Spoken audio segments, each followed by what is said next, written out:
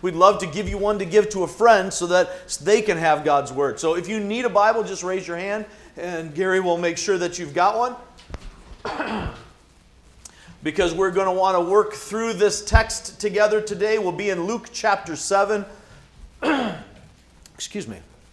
Continuing our Dear Theophilus series.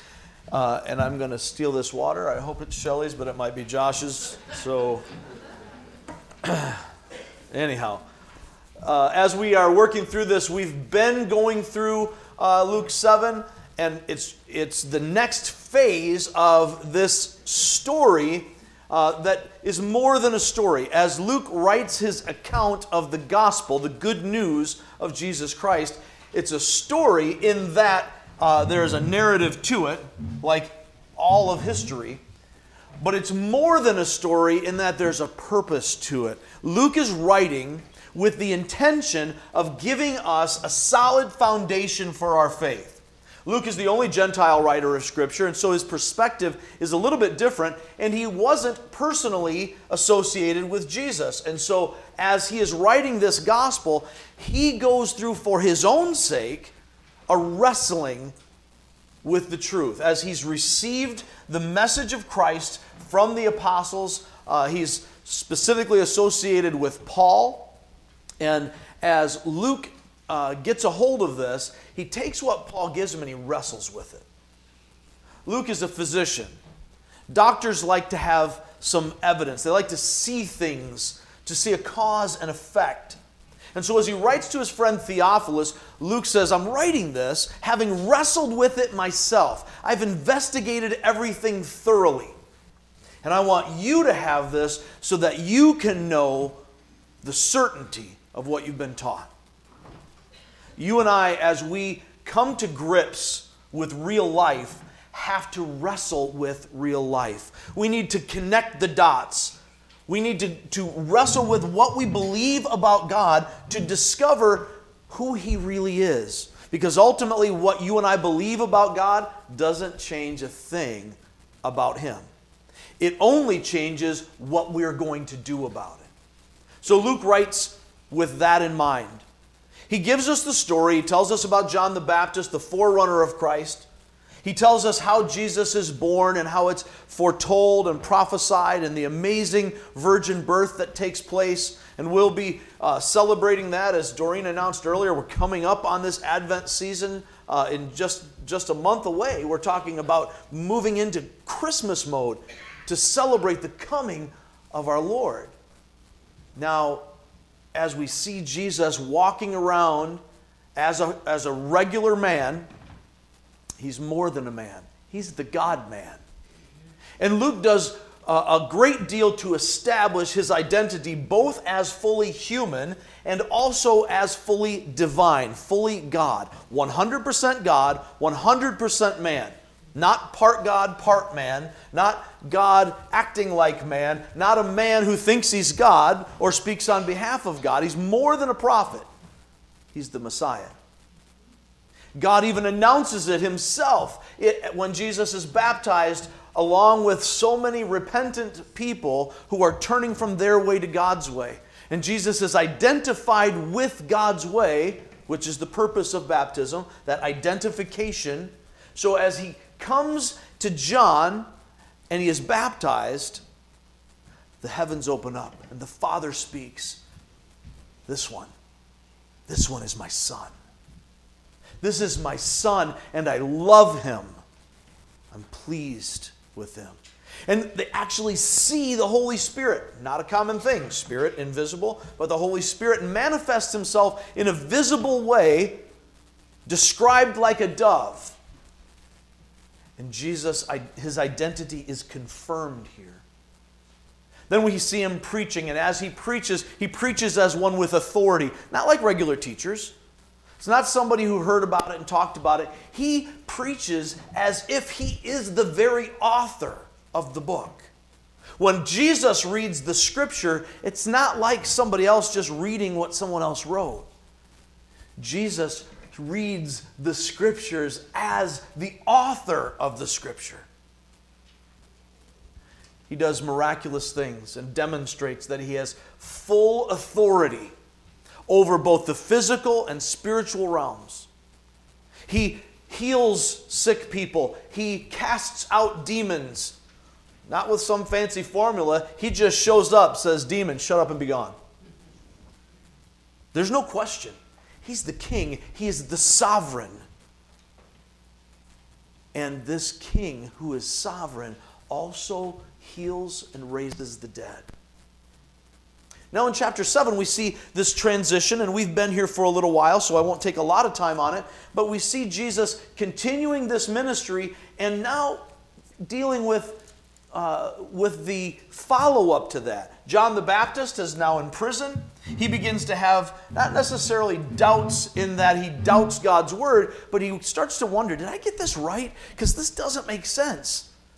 I know the truth about God, and I know the truth about who Jesus is, but if that's all true, why am I still in prison? Why am I going through what I'm going through?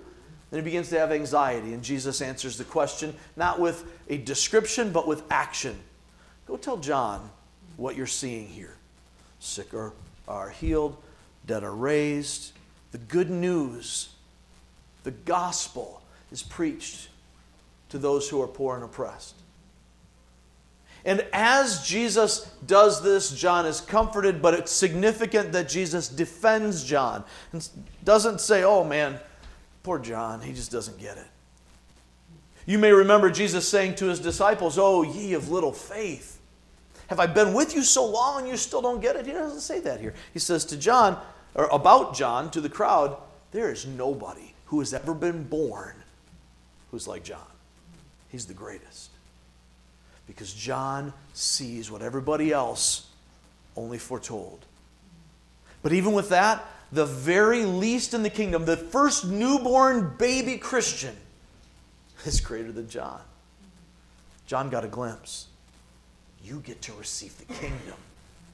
And we find ourselves following that with this amazing connection in verses 29 and 30. We're going to be actually looking at verses 36 to 50, but we can't look at verses 36 to 50 without getting the whole picture and looking back specifically at this parenthetical statement that we find. If you have an NIV, it literally has parentheses in there. That's not in the original. That's added in the English translation. But there's a connection here. After Jesus says what he says about John, the people respond. Notice how they respond. Verse 29, all the people, even the tax collectors, when they heard Jesus' words, acknowledged that God's way was right because they had been baptized by John. But the Pharisees and the experts in the law, the Pharisees are the most religious, best behaved, most pious and holy people there are. Forget about what we think about Pharisees. This is what they are known as. They are the religious leaders. The Pharisees and the experts in the law rejected God's purpose for themselves because they had not been baptized by John. Don't let this just slide by you. It's a really important thing, and it's the foundation for what we're going to see today. When Jesus speaks about John, John has been preaching the gospel that the Messiah would come. When Jesus shows up, John's the first one to say, this is him. This is the guy I was talking about. This is the one you've been waiting for. This is the one who will save you from your sins. The Lamb of God who takes away the sin of the world. And you'll notice it's not the good people that respond. It's the wretched, the patently immoral people that society rejects. They get it. And the preachers don't. We're going to take a look at this today. Let's pray together. Heavenly Father, as we explore your word together today, I pray that you would open our eyes, that you would open the eyes of our hearts, so that all the stuff that gets in the way, all the distractions, all of the various things that are weighing on our hearts and minds right now would just fade, would melt, that we would begin to see them as they really are, small and unimportant in light of eternity.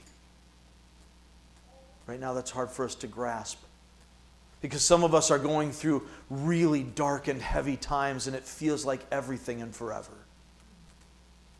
Give us an eternal perspective today. And Father, some of us are riding high and celebrating the high school football team going into the playoffs, and things are going well and our jobs are going well. And Lord, give us an eternal perspective. Help us to see what really, truly matters, that we might take hold of and experience the real life you have for us. We pray this in Christ's name. Amen. I worked on several really clever illustrations for you today, and I must say they were brilliant. They were absolutely brilliant. But I think for me to try to come up with a clever and brilliant illustration for you would undermine the fact that God's already given us an illustration. Our text today is the illustration. So we're going to approach it a little bit differently. And I want to apologize in advance for the fact that I will inevitably not be able to do this justice. And it is my hope and my prayer that the songs we have already sung and the words that we will read from this book will do so much more to connect your heart with the Lord, to connect the reality of God to the realities that you face every day in ways that I never can. And I just want to borrow from Dr. Martin Lloyd-Jones. Some of you are familiar with him as one of the great preachers of the 20th century. I'm only becoming more familiar with him these days. One of the great preachers of the 20th century, and one of the things that he was known to say is just try to forget the little man behind the pulpit and focus on God. Because long after today, you need the truth of God's word in your heart. You don't need to be entertained by a preacher. And I confess, as my grandfather would have said, I tend to be a wiseacre. I without trying, I'll end up cracking jokes today, and I apologize for that. I really am going to try hard not to. Because I don't want my cracking jokes to be the point, to distract from what God is telling us today. The appropriate emotion for us is not laughter and entertainment, but it should be a sense of awe in the face of who God really is. If you're here ever, at any point, to be impressed by a preacher, you will be sorely disappointed. And if you are not disappointed, then that's so much worse. Because whatever I do is going to disappear by tomorrow. But if you get a hold of God, if you get a hold of what He's saying to you by His Spirit in His Word, that will change everything forever. That's my prayer today. We're going to do this a little bit differently because the story itself is our illustration. I don't think we're going to have to do a whole lot to help you connect to that. I think that Jesus does that Himself in the parable that He shares at this dinner party. So we're going to take a little more inductive approach. We're going to look through it. We're going to read the text. We'll ask a few questions and walk through it together. Then we will move forward into how we can put this together in our own lives. So let's begin with Luke chapter 7. We're going to start with verse 36. You will remember from last week, if you were with us, that Jesus sort of... I don't know if it's really a condemnation as much as a lament about the people of His generation, that no matter what happened, they weren't going to be satisfied. John comes, and he's very disciplined, has a very severe lifestyle, and he's a religious nut. He's got a few screws loose, must have a demon. Jesus comes, and they're like, oh, he's clearly a lush. He's, this guy just going out and he's drinking and eating with all these sinners, he doesn't care about God's will. He can't really be a prophet. And Jesus laments that. And then immediately following that, we get this story where Jesus is invited to a dinner party. Let's enter in verse 36. Now, one of the Pharisees invited Jesus to have dinner with him. So he went to the Pharisee's house and reclined at the table. When a woman who had lived a sinful life in that town learned that Jesus was eating at the Pharisee's house, mark that in your mind. A woman who had lived a sinful life in that town learned that Jesus was eating at the Pharisee's house. She brought an alabaster jar of perfume. And as she stood behind him, at his feet weeping, she began to wet his feet with her tears. Then she wiped them with her hair, kissed them, and poured perfume on them. When the Pharisee who had invited him saw this, he said to himself, if this man were a prophet, he would know who is touching him and what kind of woman she is, that she's a sinner. Jesus answered him, Simon, I have something to tell you. Excuse me. Tell me, teacher, he said. 2 men owed money to a certain moneylender. One owed him 500 denarii, the other 50. Neither of them had the money to pay him back. So he canceled the debts of both. Now, which one of them will love him more? Simon replied, I suppose the one who had the bigger debt canceled. You've judged correctly, Jesus said. Then he turned toward the woman and said to Simon, Jesus has a habit of this, doesn't he? He had previously turned toward the crowd to talk about John. Now he turns toward the woman. He's seeing her, and he's talking to Simon the Pharisee. Do you see this woman? I came into your house, and you didn't give me any water for my feet. That was the custom at the time. You walk around in sandals on dusty, dirty roads where animals are, and you're going to get dirty feet. So the custom would be to wash your feet as you enter this house. I came into your house, you did not give me any water for my feet, but she wet my feet with her tears and wiped them with her hair. You didn't give me a kiss, a standard greeting of the time, but this woman, from the time I entered, has not stopped kissing my feet.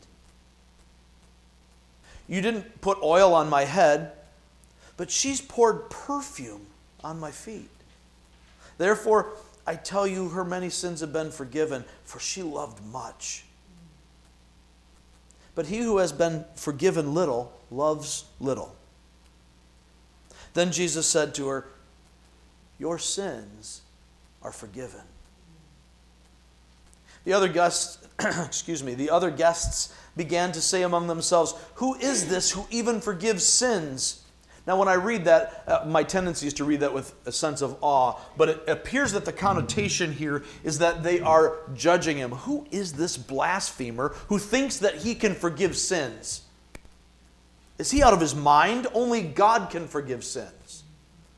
My guess is there probably was a mixture. Those who were already on board and following, who may have been there, may have had the sense of awe. But it appears that the Pharisees' friends, who are the Pharisees' friends? Probably religious leaders like himself, good people, prominent people, respected people.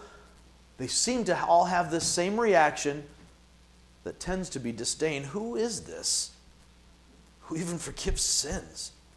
Jesus said to the woman, your faith has saved you. Go in peace. I like the Amplified translation, as the Amplified Bible clarifies these things. It tends to bring out some of the nuances of the original language. That's the point. It says, go into peace. Go into the peace that comes from having sins forgiven. And now you have this peace with God as you've set aside the junk of life. Now, as we walk through this together, there are some very obvious questions that we should be asking, and some questions that we might get bogged down in. One is, who is this woman?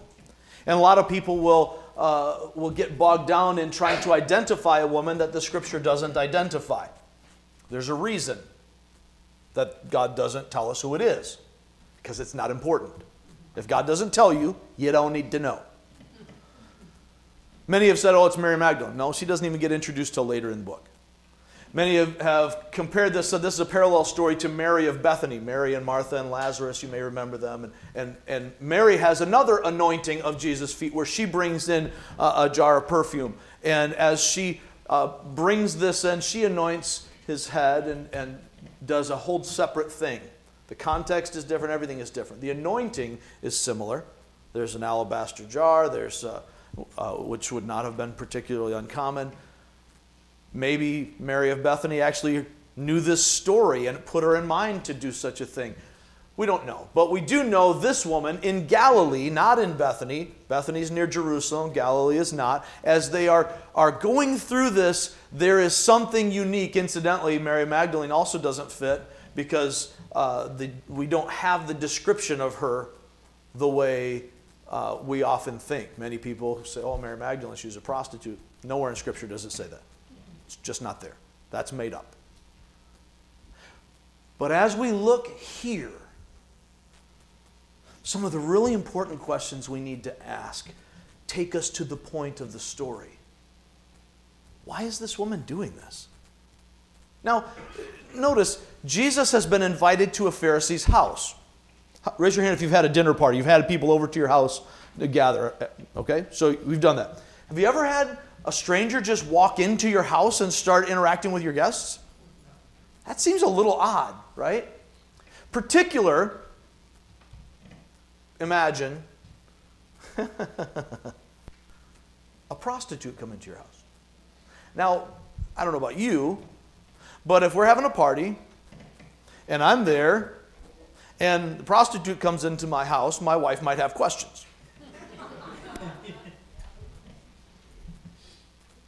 The Pharisee has questions too. It's interesting, he doesn't kick her out though, does he? I don't know why. I have some speculations as to possibly why. This woman is said to be immoral, that she lived a sinful life, and the implication seems to be very clear that she was living a life of professional sin. And as she was doing this, one way or another, if you don't accept that, and that seems to be the implication, it is very clear that her reputation preceded her. They saw her and they knew her.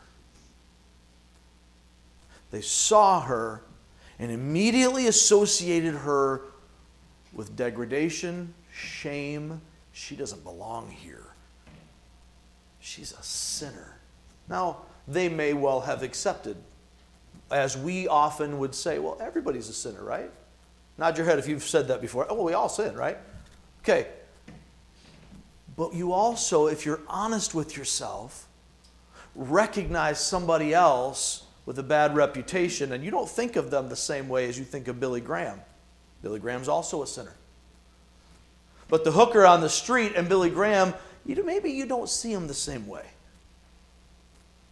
This Pharisee Simon, the homeowner, the host of the party, he doesn't see her as a sinner like Billy Graham. He sees her as exactly who she is. Someone who has no regard for the sanctity of her own body. Someone who has no regard for the godly influence of society. What a terrible person she is. How dare she show up here? And if this guy was really who I thought he might be, if he was really who everybody says he is, he would know better than to let this person of ill repute touch his exposed skin, share this moment of intimacy with him. He would rebuke her. At the very least, he would say, "Woman, stop sinning." But he doesn't say that here. Why is this woman doing this? Jesus gives us clues as to why.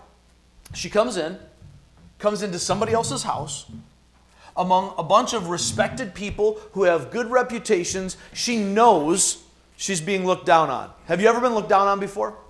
Have you ever been someplace where people didn't really accept you?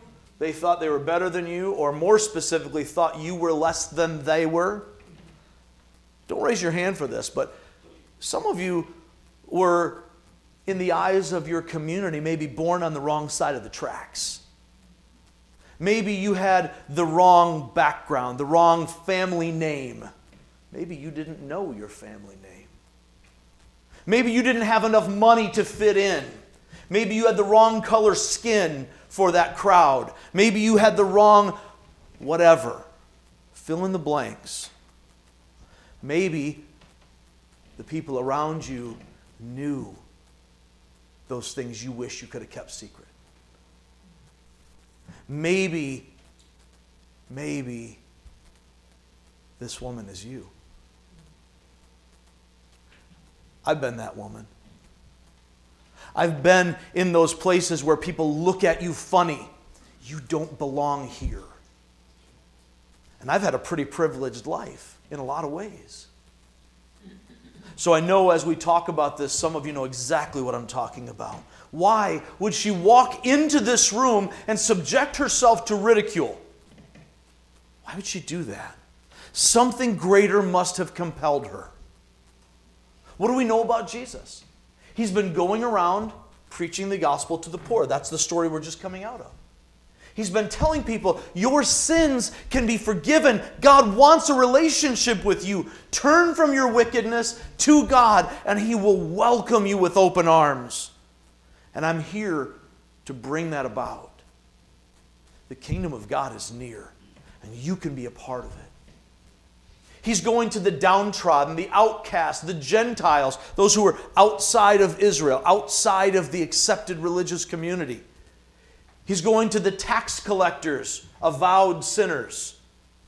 Think in your time, whenever you hear tax collector in here, think of a crime boss, right? Think of a mafia kind of image. When you look at, it's a Goodfellas kind of thing. So get that mentality when you think about the tax collectors. That's who Jesus is hanging out with. He's going to those people, and they're responding. It seems very evident, very clear, that that's exactly why this woman is here. She's received this gospel. She's heard it, and she knows who she is. She knows her sins better than they do, just like you know your sins better than I do. You want to think bad things about someone?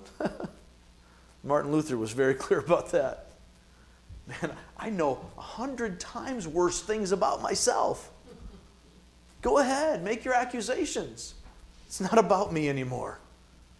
It's about the one who died in my place. This woman is starting to get it, and she realizes, I can't stand before God, but God is reaching down to me, and she's overwhelmed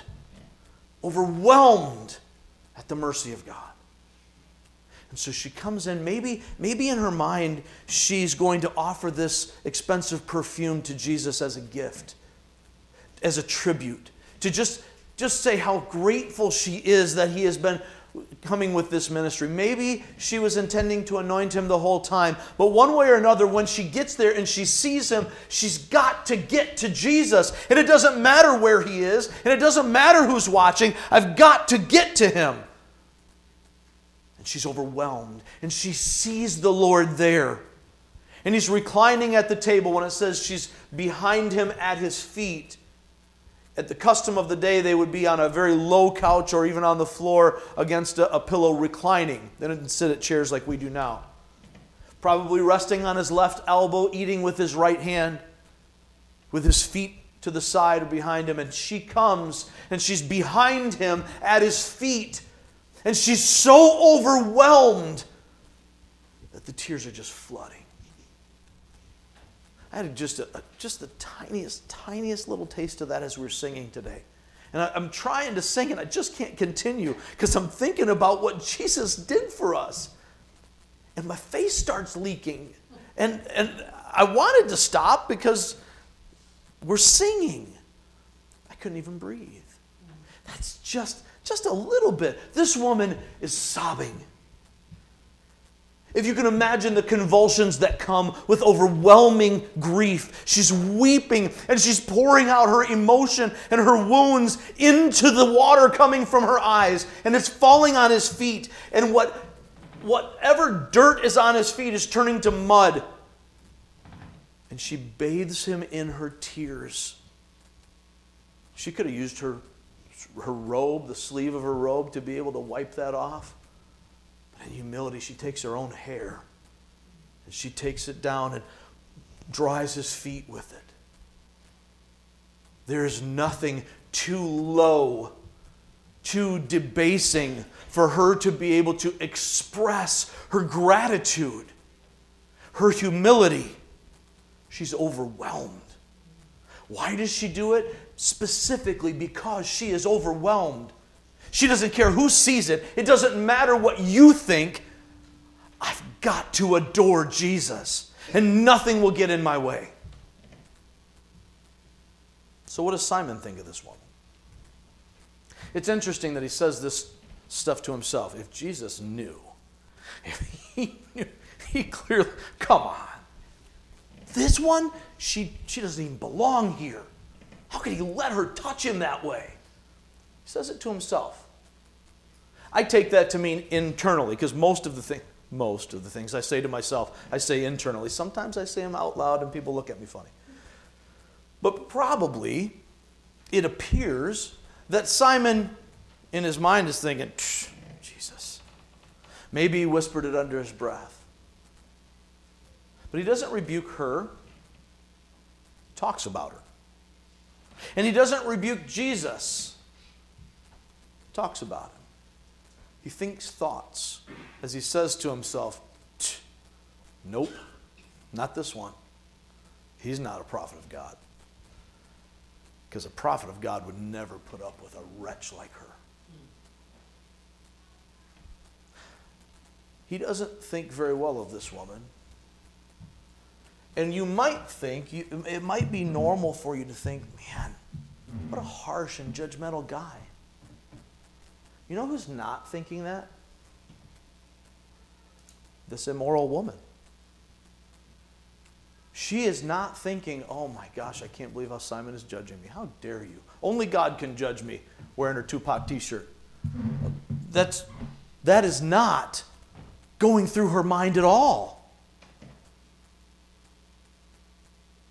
She knows she deserves it. She deserves to be looked down upon. Maybe you and I don't get that because of the world we live in. We are so caught up in the fact that you don't get to look down on me. I have rights. I have value.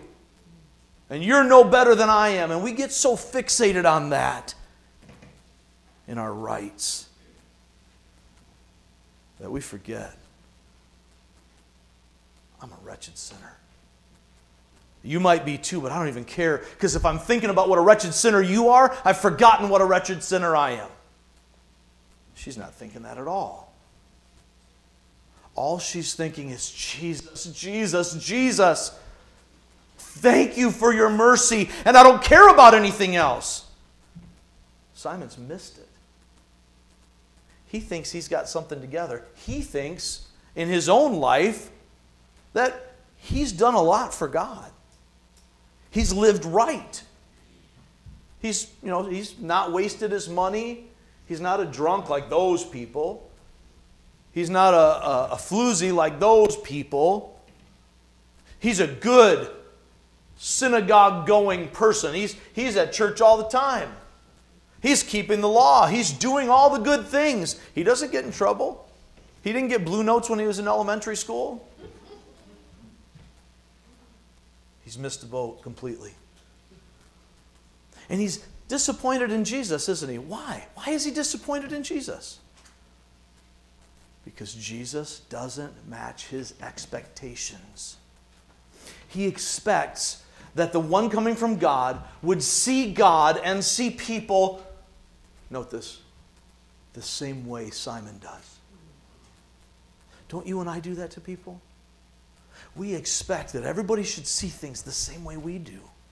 That God should see things the same way we do. But he doesn't.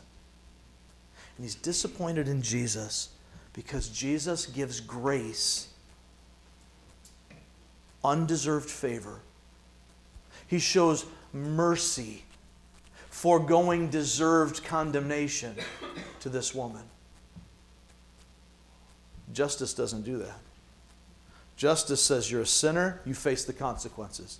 You're a sinner, that means you're an outcast, you don't belong here, and you deserve it. He's disappointed in Jesus because he doesn't live up to his standard of justice. Why isn't Jesus bothered? If Jesus is the Word of God, if Jesus has given all the commands that have ever been given, if everything that is in the Old Testament talking about what morality is already in Jesus' mind, why? Why doesn't he look on this woman and say, nope, turn first. You get yourself cleaned up. Go take off that garish makeup. Go take that jewelry off. Put on some decent clothes. And when you've cleaned yourself up, then you come and we can talk. When you're good enough. Why doesn't he do that? Now it's easy for us in our world to look at it because we've removed all the restrictions. Our answer to the problem of immorality is get rid of morality. Just lower the bar for everybody. That was one of the hallmarks of the sexual revolution. Men are pigs. So rather than fixing men, we said, let's make women pigs too. That's great. It's worked out really well for us, by the way. The answer is not lowering the bar. The answer is understanding reality. God is merciful and loving. He is holy and beyond us. And he knows that we are dust, so he comes to us. And he always has. Oh, I want so desperately to turn the page right now. I'm going to stick with it so we can get through it. I'm a little behind schedule. Simon's disappointed in Jesus because Jesus isn't bothered by her reputation. Jesus isn't bothered by her reputation because he knows who she is in value, that she's a person created in the image of God, and that sin has distorted that image. She is wounded, and her sins come from her wounds. Is she rebellious against God? Absolutely. And so are we. Jesus isn't bothered by her reputation because that's exactly who the gospel is for. Wretched sinners who cannot stand before God. And if you think that you're not one of them, then the gospel is not for you. You have lost it.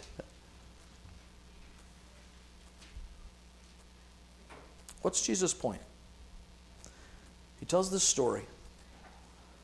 Simon, do you see this woman?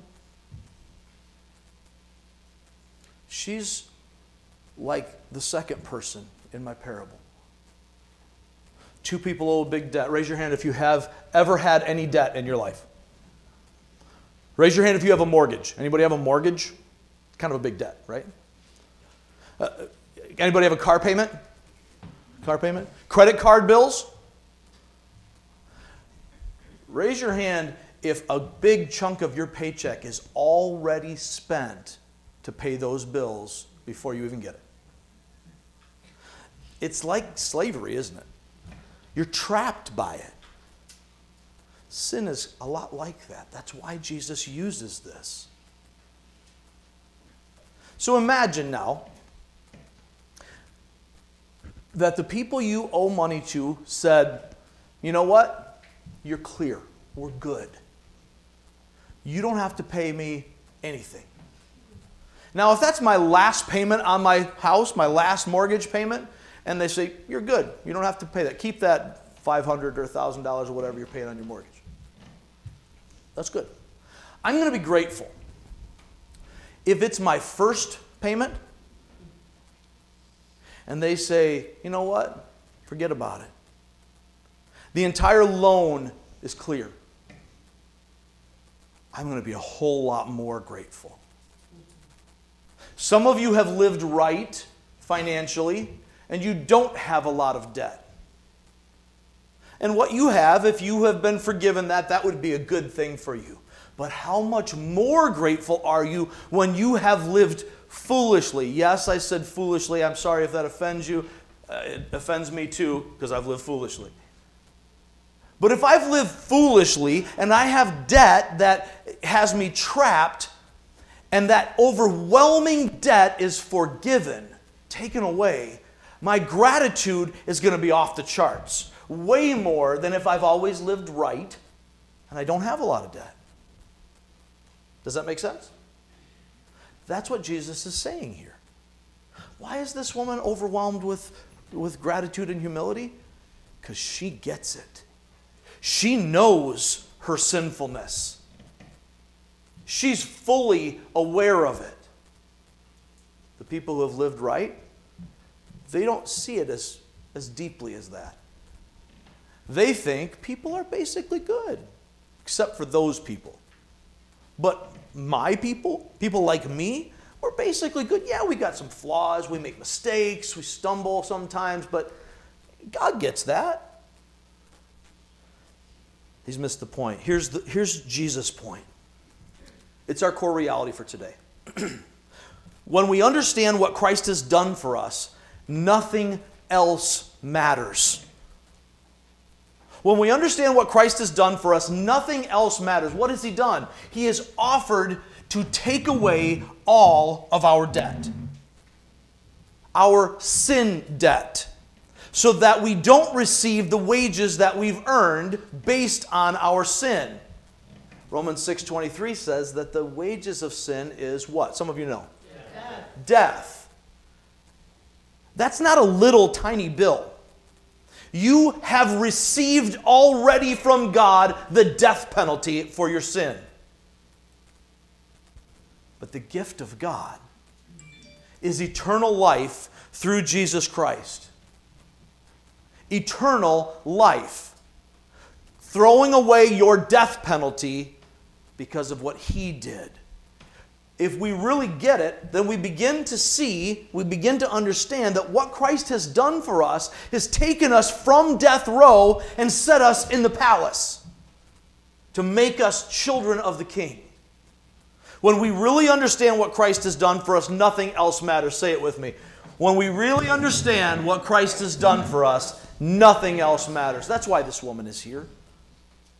Because nothing in her life is as important as adoring Christ. It doesn't matter what anyone thinks of her. It doesn't matter who looks at her. It doesn't even matter whose house it is. She's coming into somebody else's house. She's interrupting their party. And all of these respectable people immediately, eyes go to the door. Who in the heck is that? Why is she here?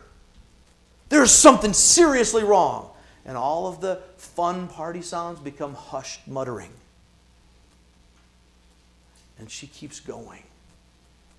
Now she's sobbing. Now she's heaving as she's pouring out tears on Jesus. And everybody's focus was on Him. Now it's on her. And now it's back to Him. Why isn't He doing something? When we really get it, the rest, that's a microphone, don't tap it. There is nothing else that matters. We begin to understand that all of the things that we think are important, all of the hard things in life are small because I was dead and He's given me life. We begin to understand that all of the things that seemed great, all of the, going to the playoffs and making money and getting married and all these wonderful things are small because He is so great. This is where we have to really come to grips with it. I'm going to have you turn. I would like to have you read a lot more Scripture, but we're just going to read a little more Scripture.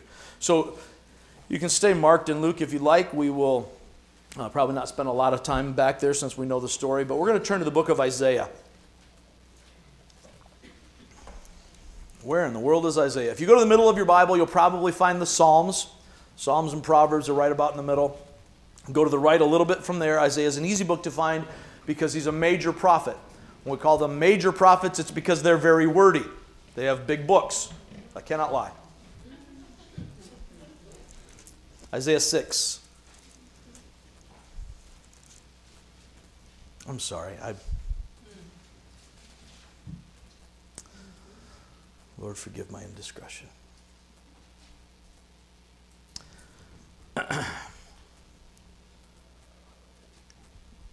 In Isaiah 6, we get a picture of God,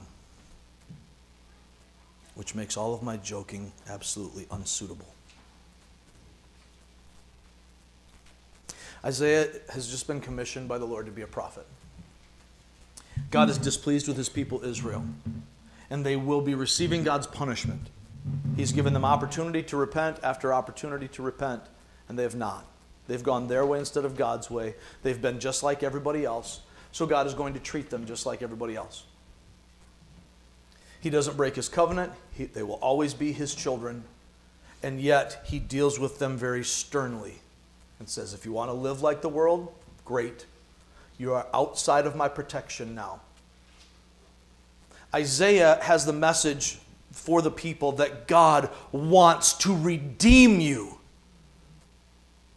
You rightfully deserve judgment. You are wretched. You think you're good. You're doing all the worship acts. You're going to the temple and you're following the law, sort of. At least your version of it. You honor me with your lips, but your hearts are far from me. Isaiah brings the message that God's not done. He's going to send a Messiah, a Redeemer. Here's where he gets this call. Notice what happens. Starting with verse 1 of Isaiah chapter 6. In the year that King Uzziah died, I saw the Lord. Stop for a moment. If you have your own Bible with you and you don't have a screen, because if you mark on your screen with pen, it really goes badly. But if you have your Bible, underline that. I saw the Lord. Nobody sees the Lord and lives. Isaiah receives a vision from God here, where he gets to see God seated on a throne, high and exalted. God lifted up, a picture of his majesty, this awesome figure. Now, we don't really get to see everything that he sees, just like in the book of Revelation. We're getting the best description that the human mind and language can give us to convey the reality that he is taking in. And if you've ever tried to describe a dream to someone, and you just can't quite get it, you tell them the best you can, but it just doesn't capture what you experienced in your dreaming. It's like that. Isaiah says, I saw the Lord seated on a throne, high and exalted, and the train of his robe filled the temple. That's a symbol of his glory. The glory of God, the train of his robe filled the temple. Above him were seraphs. That's a word for angels that literally means burning ones. So these fiery angels, each with 6 wings. With 2 wings they covered their faces. With 2 they covered their feet. These are signs of humility. And with 2 they were flying. And they're calling to one another. Just what we see in the kingdom to come. The worship of the saints. These angels are calling, holy, holy, holy is the Lord Almighty. That 3-time repetition is a Hebrew sign of completeness. When you really mean something strongly, you emphasize it by repeating it. Doing it 3 times this is the pinnacle. God is holy beyond your idea of what holy is, and you can't comprehend it. Holy, holy, holy is the Lord Almighty. The whole earth is full of his glory. At the sound of their voices, the doorposts and thresholds shook, and the temple was filled with smoke. Woe to me, I cried. I am ruined, for I am a man of unclean lips, and I live among a people of unclean lips, and my eyes have seen the King, the Lord Almighty. In this moment, Isaiah begins to get it. He sees God. He gets just a glimpse of who God really is, and he's overcome by it. God is too big, too awesome. I hesitate to use that word because we throw it around so lightly. He is awe-inspiring. And Isaiah is dumbstruck. And immediately he cries out, woe to me, I'm ruined. Death is the only thing that I can expect. I'm a sinner. And this is a holy God. But notice what happens next. In the next couple of verses, we see a transition that impacts everything else. And if you miss this, then listen now. If you miss this, what Isaiah gets here, you're going to miss what this woman gets in the story, and you're going to miss everything. The heart of the gospel. Don't miss this. At the sound of their voices, the doorpost shook, the threshold shook, the temple was filled with smoke. Woe to me. Verse 6. Then one of the seraphs flew to me with a live coal in his hand, which he had taken with tongs from the altar. Think about this now. This is an angel made of fire, basically, who needs tongs to get this coal from the altar of God's holiness. This holy angel, perfect without sin, is still unsuited to touch that which represents the holiness of God. Takes this coal from the altar. Verse 7, with it he touched my mouth and said, see, this has touched your lips. Your guilt is taken away and your sin atoned for. Isaiah does not atone for his sin. The Lord makes provision and atones for his sin. The Lord takes away his sin. I should die. Woe to me. God is holy and I am not. And God says, you are mine. I love you. I'm calling you. And I will take away your sin. Your lips have been touched by this coal. And you've been cleansed. Notice what happens next in his response to this. Excuse me. Verse 8. Then I heard the voice of the Lord saying, whom shall I send? And who will go for us? Immediately God goes from saving him, cleansing him from his sins, to there's a mission here. Whom shall I send? Who will go for us? And Isaiah's response, I said, here am I! Send me! Before he's on his face. I'm unworthy. I'm ashamed. I should die. I deserve hell. Now, he's received the mercy of God, and he's overwhelmed by that mercy, so much so that, Lord, make me the messenger. Turn to Psalm 51. If you're still there in Isaiah 6, go back to the left, past Proverbs, Psalm 51.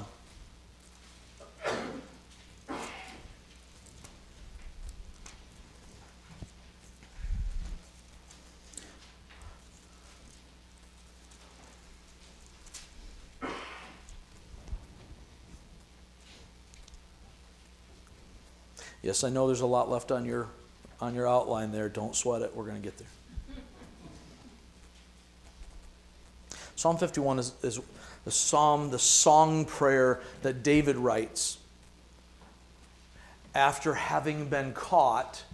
This is an important thing. After having been caught, people very seldom ever repent until they've been caught, and they have no other choice. After having been caught in adultery with Bathsheba and having her husband murdered. After this, David writes this psalm. This is the cry of his heart. And I find it significant that David, having his entire life wrecked by this sin and the judgment of God, he also seeks and receives mercy from God. And this, what should be a private prayer in our minds, David makes a very personal, yet very, very public prayer. He displays his own sin to be sung at church. Can you imagine having your worst moment of your life, your worst failure, your worst sin put up on the screen for us to sing together? Think about it. That's what this is in Psalm 51. Here's what it says. Have mercy on me, O God, according to your unfailing love, according to your great compassion. Blot out my transgressions. Wash away all my iniquity and cleanse me from my sin. For I know my transgressions. My sin is always before me. Against you, you only have I sinned and done what is evil in your sight, so that you are proved right when you speak and justified when you judge. Hold on, David. You sinned pretty bad against Bathsheba and her husband. You sinned pretty bad against your wives that you've committed adultery against. You've sinned pretty badly against the people of Israel who suffer because of your sin as their leader. How can you say this?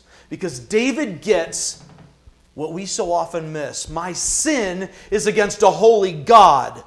Primarily, more than anything else, when I sin against you, sorry, that's a terrible thing, but it's so small compared to sinning against a holy God? That's not even worth mentioning. How dare I not forgive you for your sins against me? Your sins are primarily against God. If you've done something hurtful and offensive to me, I'm small potatoes. Your sin is against Him. That's for Him to deal with. David says, against you and you only have I sinned. Done what is evil in your sight. Your judgments are right. You are proved right when you speak, justified when you judge. But beyond this sinful act, I was sinful at birth in verse 5. Sinful from the time my mother conceived me. Surely you desire truth in the inner parts. You teach me wisdom in the inmost place. Cleanse me with hyssop. It's a symbolic cleansing here. Cleanse me with hyssop and I will be clean. Wash me and I will be whiter than snow. No matter how bad my sin was, God, you can take it away. Only you. And I need it. Let me hear joy and gladness. Let the bones you have crushed rejoice. Hide your face from my sins and blot out all my iniquity. Create in me a pure heart, O God. I don't want to be like this anymore. I don't want to be that person. Let me receive your mercy and change me from the inside out. From verse 7 on, it's not about the forgiveness anymore. It's about the transformation. Take it away from me. I don't want to live that way. I don't want to sin against you. Renew a steadfast spirit within me. Do not cast me from your presence or take your Holy Spirit from me. In the Old Testament, the Holy Spirit didn't dwell in people. He came and visited and left. Restore to me the joy of your salvation and grant me a willing spirit to sustain me. In other words, a spirit willing to follow you so that I don't do this out of duty grudgingly, but grant me a spirit inside that follows you willingly. And notice the response. If you do this, Lord, if you will take this sin away from me, if you will change me from the inside out, then I will teach transgressors your ways, and sinners will turn back to you. Save me from blood guilt, O God, the God who saves me, and my tongue will sing of your righteousness. O Lord, open my lips, and my mouth will declare your praise. You don't delight in sacrifice, or I'd bring it. You don't take pleasure in burnt offerings. The sacrifices of God are a broken spirit. A broken and contrite heart, O God, you will not despise. Then on behalf of God's people, David prays, knowing his sin has consequences. In your good pleasure, make Zion prosper. Build up the walls of Jerusalem. Then there will be righteous sacrifices, whole burnt offerings to delight you. Then bulls will be offered on your altar. David, like this woman, like Isaiah, gets it. God is holy. I'm not. And the response to forgiveness, to mercy, undeserved forgiveness, is a life lived in gratitude. I know there's a lot left. We're going to run through it fast. Jot it down if you can. I think the wading through the story has given us enough to go with it. If I'm really going to get this, right? If I'm not overwhelmed with humility and gratitude, then I just don't get it. I'm out of touch with reality. If I can sit in church and sing songs and move along with my life and be comfortable, then I don't get it. If I can think that I'm better than other people, then I don't get it. If I can think that somehow my reputation matters even a little bit, then I don't get it. If I'm worried about what people think of me when I speak of Jesus, when I live for Him, then I don't get it. Let's talk about this not getting it. When I don't get it, I think I am something. I'm focused on my self-esteem, my self-worth, my self-love. I have to take care of myself. I deserve respect. I don't need to be treated that way. I think that somehow I am worthy. When I don't get it, I think I can impress God. I think I'm basically good. Yeah, I got problems. I make mistakes. But I'm better than those people. I'm not like that guy. I'm not like her.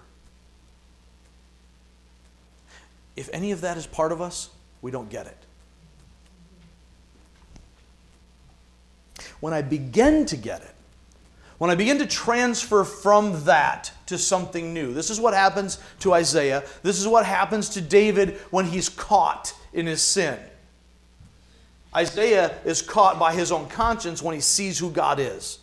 David gets called on the carpet by God because he once knew and he forgot. And when he got off track, he needed God to, for lack of a better term, spank him in a very, very serious way to get his attention. But when it happens, when I begin to get it, I see that God is majestic, powerful, and holy. When we talk about the fear of God in the Bible, the fear of God is where we begin to get it. When we realize God is somebody worthy of being afraid. We should be afraid of God. Oh, you shouldn't be afraid of God. Yes, you should. If you think you shouldn't be afraid of God, you don't know God. He created the universe. He can end you right now. You do not deserve to be in front of Him. The only right response is, woe to me! I'm ruined! I can't be in front of this God. Sorry, I'm shouting. When I begin to get it, I see that God is majestic, powerful, and holy. When I begin to get it, sin and injustice offend me. I see that there is wrong in the world and I hate it. That's when I'm beginning to get it. When I kind of get it, now I begin to get a sense of my wretchedness. I'm devastated by my sin. Now it's not those sins out there that offend me, it's the sin in here that offends me. I'm offended by myself. That's when I start to kind of get it. I've seen God. I know I'm not like that. And I'm angry about all the wrong things in the world, but no. It's bigger than that. It's me. I am what's wrong with the world. Then I kind of get it. Lastly, when I really get it, I've already gotten to this place where I realize the problem. I'm going to hell.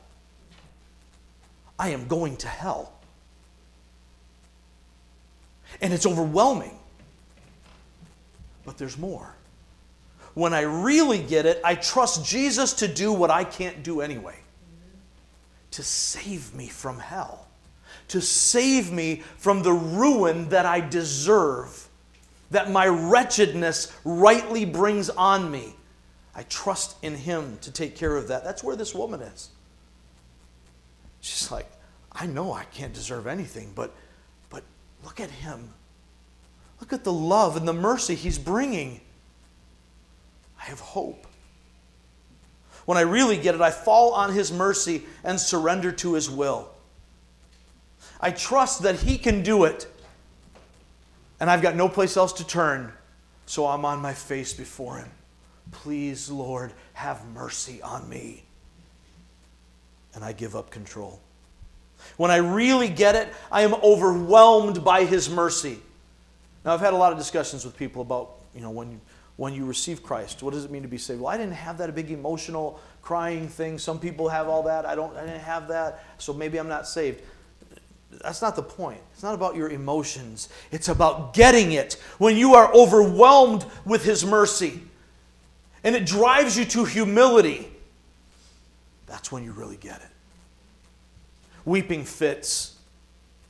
Maybe your personality isn't demonstrative, but if your heart isn't broken, if anything else matters, you don't get it yet.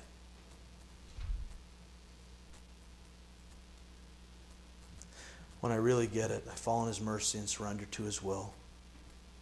I'm overwhelmed by His mercy. And nothing else matters but Christ. Why does it matter? Because this is reality. And if I don't get reality, then all the rest of this is just games. It's just religious games. Just going to church like so many other people do. And it doesn't change me. And I'm still going to hell. If you're comfortable in your religion, I'm not kidding with you. You're going to hell. I don't care if you've been at Real Life as long as we've been open. Real Life doesn't save you. Being overwhelmed by the gospel of Jesus Christ saves you. He says to this woman, your faith has saved you. Now, it really isn't her faith. It's the grace of God that she's received by her faith. And he clarifies that elsewhere. But because she's been forgiven much, she loves much. She's overwhelmed with that. For you and I, if we're going to take this home, it's got to be more than a church thing. It's got to be more than, hey, that was a good pastor sermon. Sermon, pastor. Although that Freudian slip is probably more appropriate. If it's a pastor sermon, we've already lost. It can't be a pastor sermon. It's got to be the Word of God. And you got to wrestle with it. You got to bleed with it. If you don't bleed with it, it's not yours. If it doesn't break you inside to realize that you put him on the cross, I put him there. I did that. And if it doesn't break me, then I don't get it. Man, I hate it when I get loud. But guys, the right response is just like Isaiah, just like David. Lord, because I do get it, nothing else matters. I want to live for you. You died for me. I want to live for you. Romans 12:1, it's your memory verse for today. You can mark it, get it into your head, get it into your heart. In view of God's mercy, if we understand, if we get it, then the only right, reasonable, spiritual, logical response is to make myself a living sacrifice. I'm all yours. With all I am. Let's pray together.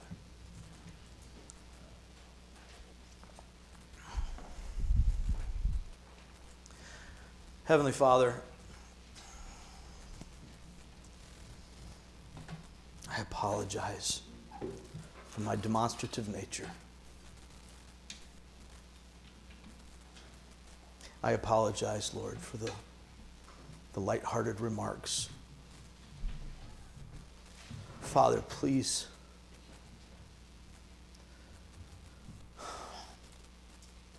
speak beyond your servant's faltering tongue today. May your Holy Spirit move in us in a way that overcomes these shortcomings, that we might never at any point get caught up in the humanness of this, but that we would be overwhelmed by your mercy and grace and respond to you by giving you all that we have, everything that makes us who we are, surrendered to you as a living sacrifice. We pray this in the name of your Son, Jesus. Amen.